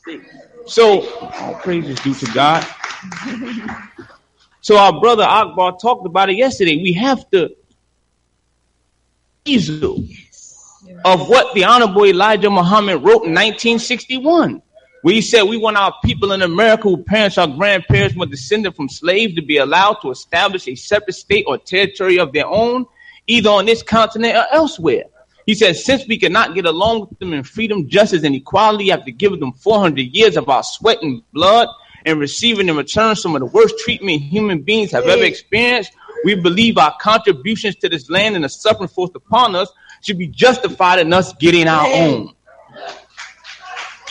Praise be to God. So we have to really begin to examine of separation. It's very real, and not separating because we hate or we dislike, but our differences are irreconcilable with our oppressor and with our tyrant. They have not changed, and from the looks of things, they are not going to change. But you know, we have this analytic connection, you understand, to the Caucasian because he has been our primary caregiver. So we're suffering from separation anxiety. You understand? Well, we are afraid to separate from our enemy. Welcome back to Time for an Awakening. That was one of the young men that was involved in the religion, spirituality, and liberation workshop that Sister Iva Carruthers was chairing.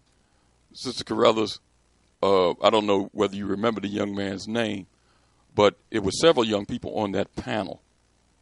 And well, he was the brother from the nation who gave me a real sense of hope for young people. It's wonderful to see young people who are as fired up and as critical in their analysis and thinking and passionate as he is and was. He was almost, if you shut your eyes, a reincarnation of Malcolm. In terms, you could tell he had studied Malcolm in both content and intonation. But I think, to his point, that what the next step is where we have to go, which is where Elijah Muhammad was also pushing us, which was to create an economic system of self-reliance and independence that would allow us to participate in a global world and in a world even within the context of these geographical states. The one thing that we do know is that this civilization as we know it is on a downward spiral. It is in a death spiral.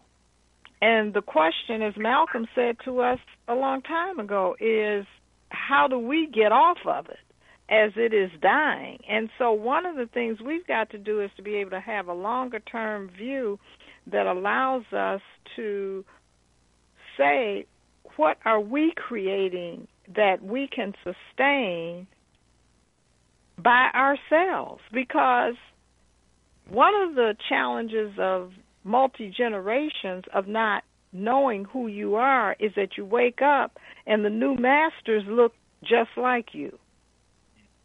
And we are increasingly moving towards a place where we are our own worst enemy. Wow. And so what this young brother represents to me was a young brother who had done enough study, who was disciplined enough to acquiesce to the mentorship that you could see he was engaged in, and who was asking the right set of questions. It is better not to have the answer to the right questions than to have the answers to the wrong ones. And so he brought forth, I think, the perspective of Elijah Muhammad and Malcolm and Minister Farrakhan that we have got to address. Dr. Carruthers, and I noticed that that some of the workshops that I viewed had a cross section of young people and elders together, which is different than you see on a lot of these other meetings and things of that nature. And the young people were really involved in really presenting. So, that's why I wanted to play that segment for the listening audience, because it was a young lady up on the panel also that was almost as strong as him. But they were really involved in what was going on, and really. The young lady that was on the panel was the young lady that I was talking about, who is one of my daughters in ministry, and it was her cousin who was shot in Emmanuel. Oh, wow. Okay. Okay. All right. And I had invited her to had Rand Daniels have her on the radio show, and he has just fallen in love with Reverend Waltrina. Okay. But we know that every generation has to find its own way.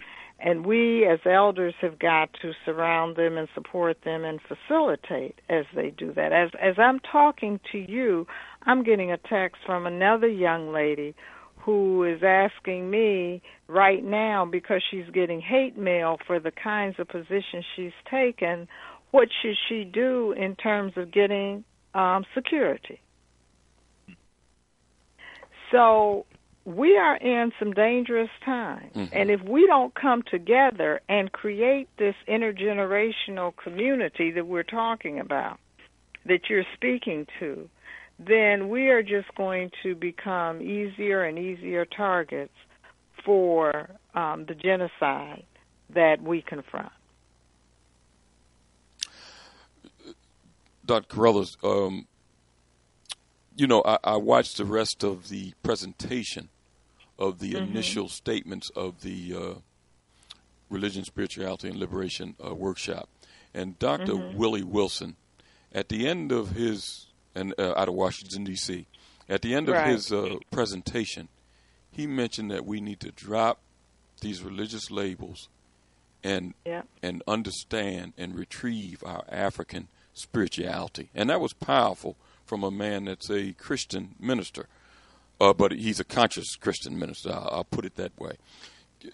Talk about, in your estimation, how if our people start to look into and retrieve an African spiritual view, how it could change our whole outlook on how we not only view the Almighty, but view ourselves.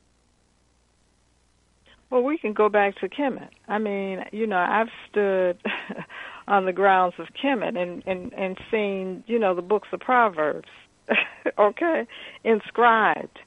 So what we need to understand is that we gave the world Christianity. It just came back to us in a way that was wrapped differently by our oppressors in order to be used to oppress us. But our intuitive sense, as Cecil Cone said, we had a pre-understanding about Christianity that comes out of our African spirituality that allowed us to adapt what they gave us and to create the sacred story that would allow us to revolt and resist using their very text and scriptures that they were giving us to further enslave us. So my point is that all we have to do is to go back and rediscover who we used to be in order to understand the divinity that will allow us to move forward. And that's the Sankofa process, to go back so that you understand where you are so that you can create the future. And the labels and the language that white people have put on us that we have adopted and adapted get in the way of that process. Okay. Brother Richard? Yeah, I was saying, Mama Carruthers, that one thing, when you use the power or the symbol of our civilizational connection, it was community, because and I'm going to do it this way, each one of us carry that power of spirit. But one thing that Kemet shows us is that when you have that as a collective entity of community, the power of creativity when you say being able to create a civilization, to be a people, what you can be able to produce, the genius that you can be able to produce things that even now can't be fathomed how a people could be able to do that. I kind of get excited because I believe that we have a disconnect, that each generation, we're here.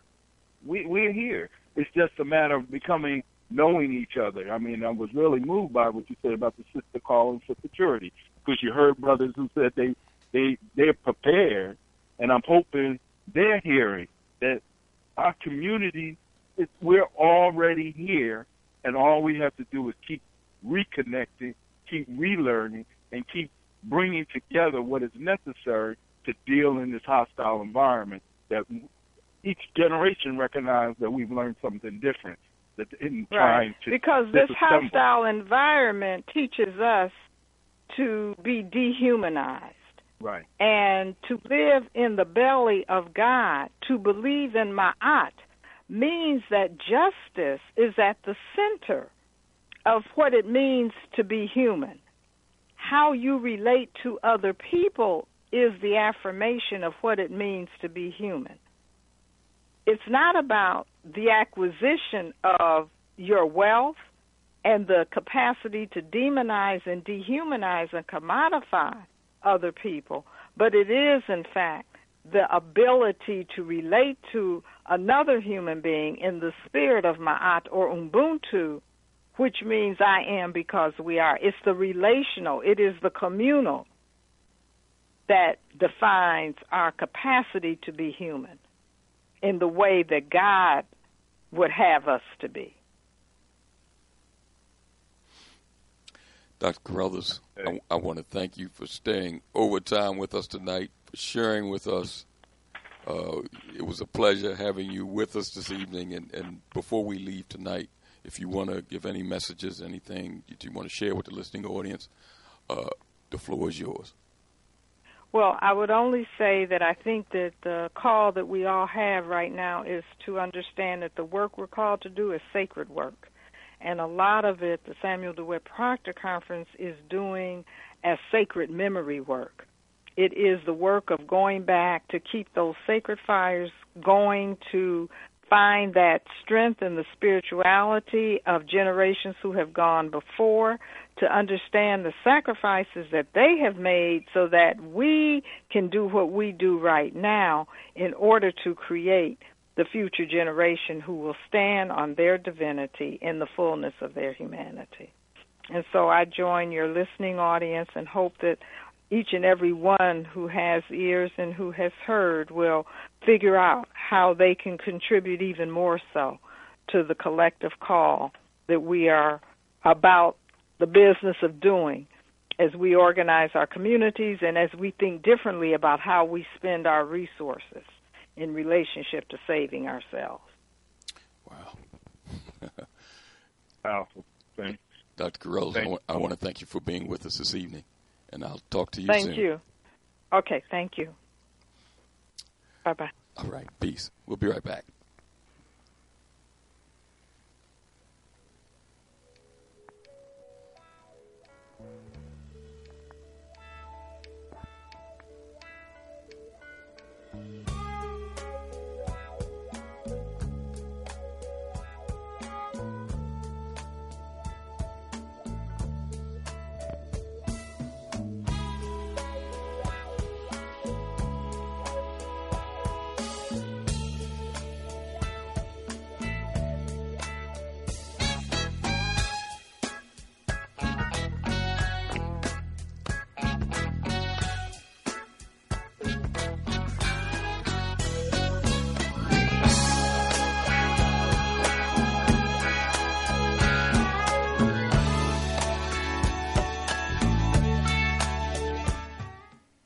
You are tuned in to the Black Talk Radio Network. For podcasts and live program scheduling, visit us on the web at blacktalkradionetwork.com.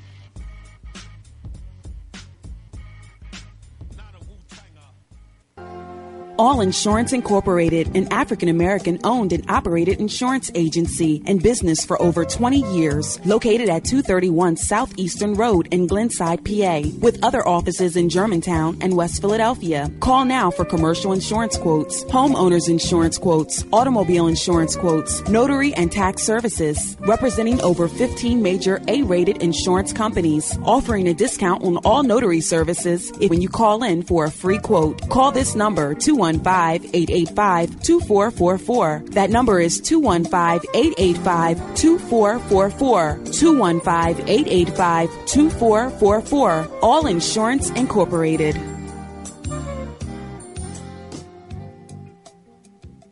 Before your roof becomes unruly, call Dooley. Dooley Brothers, specializing in shingle, rubber roofs, gutters, downspouts, and vinyl sidings. Call for your free estimate today. 215-224-3882. That's 215-224-3882. Dooley Brothers Roofing, the roofing experts you can trust. That number again, 215-224-3882. 215-224-3882. Before your roof becomes unruly, call Dooley. Antiquity to the present, our people need to develop a new paradigm. It's time for an awakening. Sundays, 7 p.m., with your hosts, Elliot and Reggie. Mr. Moderator, our distinguished guests, brothers and sisters, our friends and our enemies.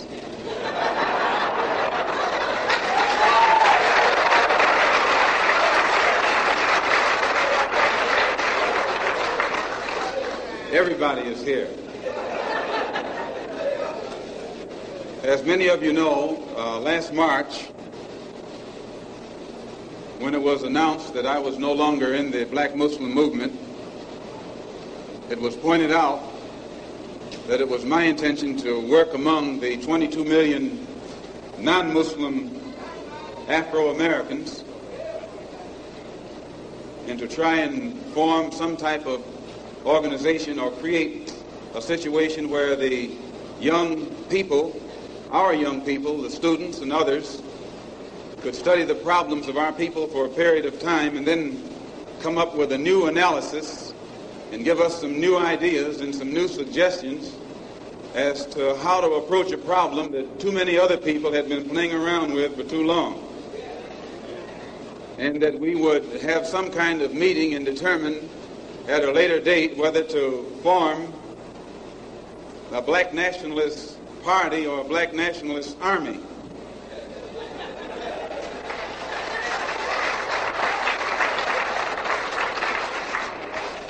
There have been many of our people across the country from all walks of life who have taken it upon themselves to try and pool their ideas and to come up with some kind of solution to the problem that confronts all of our people. And tonight we are here to try and get an understanding of what it is they've come up with. The economic philosophy of black nationalism only means that we should own and operate and control the economy of our community. You would never find, you can't open up a black store in a white community. White man won't even patronize you. And he's not wrong. He got sense enough to look out for himself. And you who don't have sense enough to look out for yourself.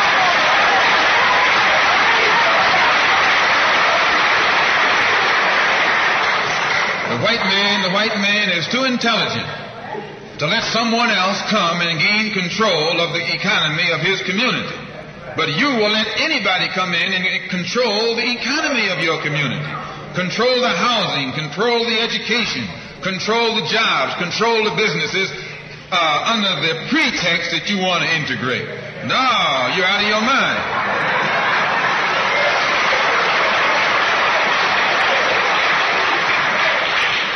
The economic philosophy of black nationalism only means that we have to become involved in a program of re-education to educate our people into the importance of knowing that when you spend your dollar out of the community in which you live, the community in which you spend your money becomes richer and richer. The community out of which you take your money becomes poorer and poorer.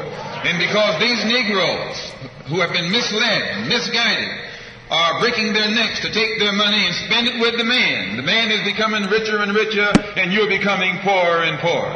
And then what happens? The community in which you live becomes a slum. It becomes a ghetto. The conditions become run down. And then you have the audacity to complain about poor housing in a run-down community. Why, you run it down yourself when you take your dollar out. Welcome back to Time for an Awakening, and I want to thank our guest that was with us this evening, activist, and as Brother Richard says, she's been on the fighting on this front for a long time, in the vineyards, toiling for quite a while. Dr. Iva Carruthers was with us. Interesting discussion tonight, Brother Richard, with Dr. Carruthers. It keeps moving us forward, continue to move us forward, and thank you for giving me the opportunity to be a part. Even though I'll be glad when Reggie get here, but because this dialogue and what he was saying about, from the spiritual perspective, from that internal, from that healing perspective, that we can do this. I know it. That we have to do this. That we're, and it's just powerful that we need that reinforcement. Some of us have a tendency to kind of look out and say, well, I don't see this being done. Nobody's doing it. But she's right when she spoke to the other caller, I think, that called from Ohio, I think, that we have to be the leader that we're looking for. Right. And, join a group, start your own, get out here. It's something for us to do. It's plenty of work for all of us to do, and we can make a difference. And it's going to happen. Whether we be a part of that change is the only thing that's up in the air. And as you say, recognizing this is a part of it, if we recognize that this is a part of, as you say, not religion, but spirituality, where each one of us are is where we are in the spiritual development of ourselves from our overall community, not somebody else's community, but from our community. And we have to be clear of where we are. So if we're still students, our work is to continue to learn as students. If we are organizers, our work is to continue to make our organizational effort better. If we're to be able to foster the trades, it's to be able to make sure that we are being ethnically ethical in relationship to our trade that we do with each other. But we're all a part of the continuum of this spiritual direction that makes us community, because our community isn't just us individuals. Community is us. Our spiritual community is us as we identify each other, which you said about relationship, and make it having that connection with each other. So we're definitely going in that direction, and that keeps us positive and centered, and making sure we stay in our true to our historical self. Yes, and I want to thank not only Dr. Carruthers, thank Brother Richard, and thank the listening audience for being with us this evening. Lively discussion, as always, and we'll be back next week, Lord willing, to continue on this path towards an awakening. Peace.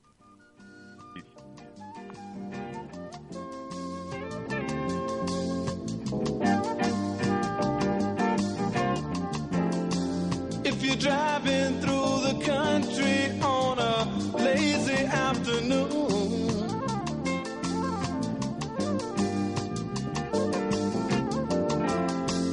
or you're watching your children playing after school,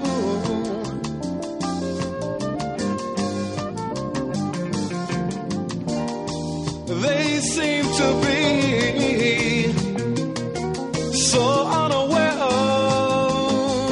I know, the things that they'll soon have to take care of.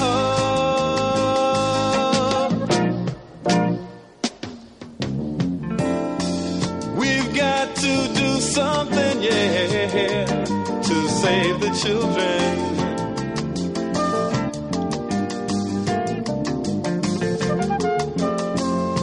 Soon it will be their turns to try and save the world.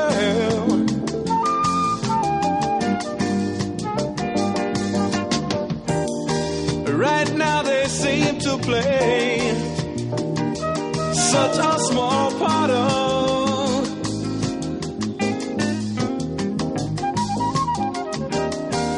the things that they'll soon be right at the heart of.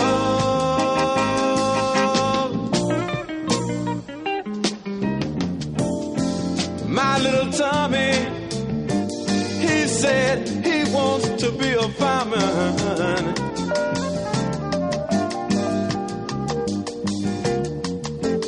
And little Mary, she said she got to teach school.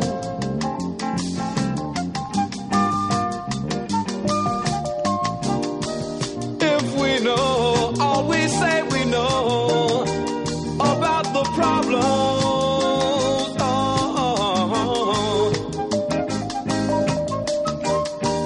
why can't we do something to try and solve them?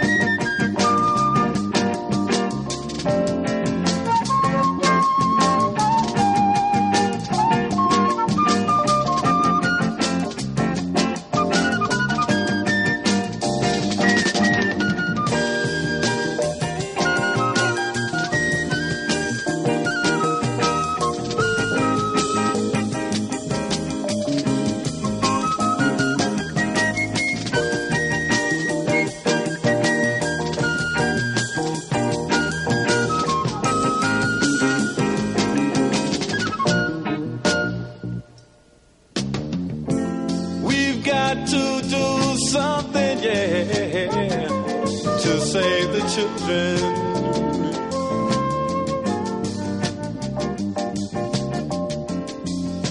Soon it will be their turns to try and save the world.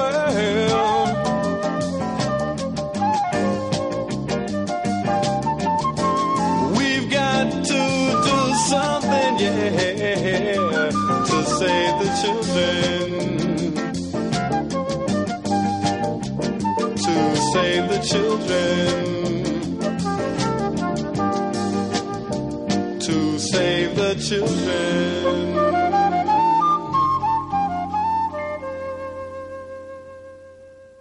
Hello, it is Ryan, and we could all use an extra bright spot in our day, couldn't we? Just to make up for things like sitting in traffic, doing the dishes, counting your steps, you know, all the mundane stuff. That is why I'm such a big fan of Chumba Casino. Chumba Casino has all your favorite social casino-style games that you can play for free anytime, anywhere with daily bonuses. That should brighten your day a little.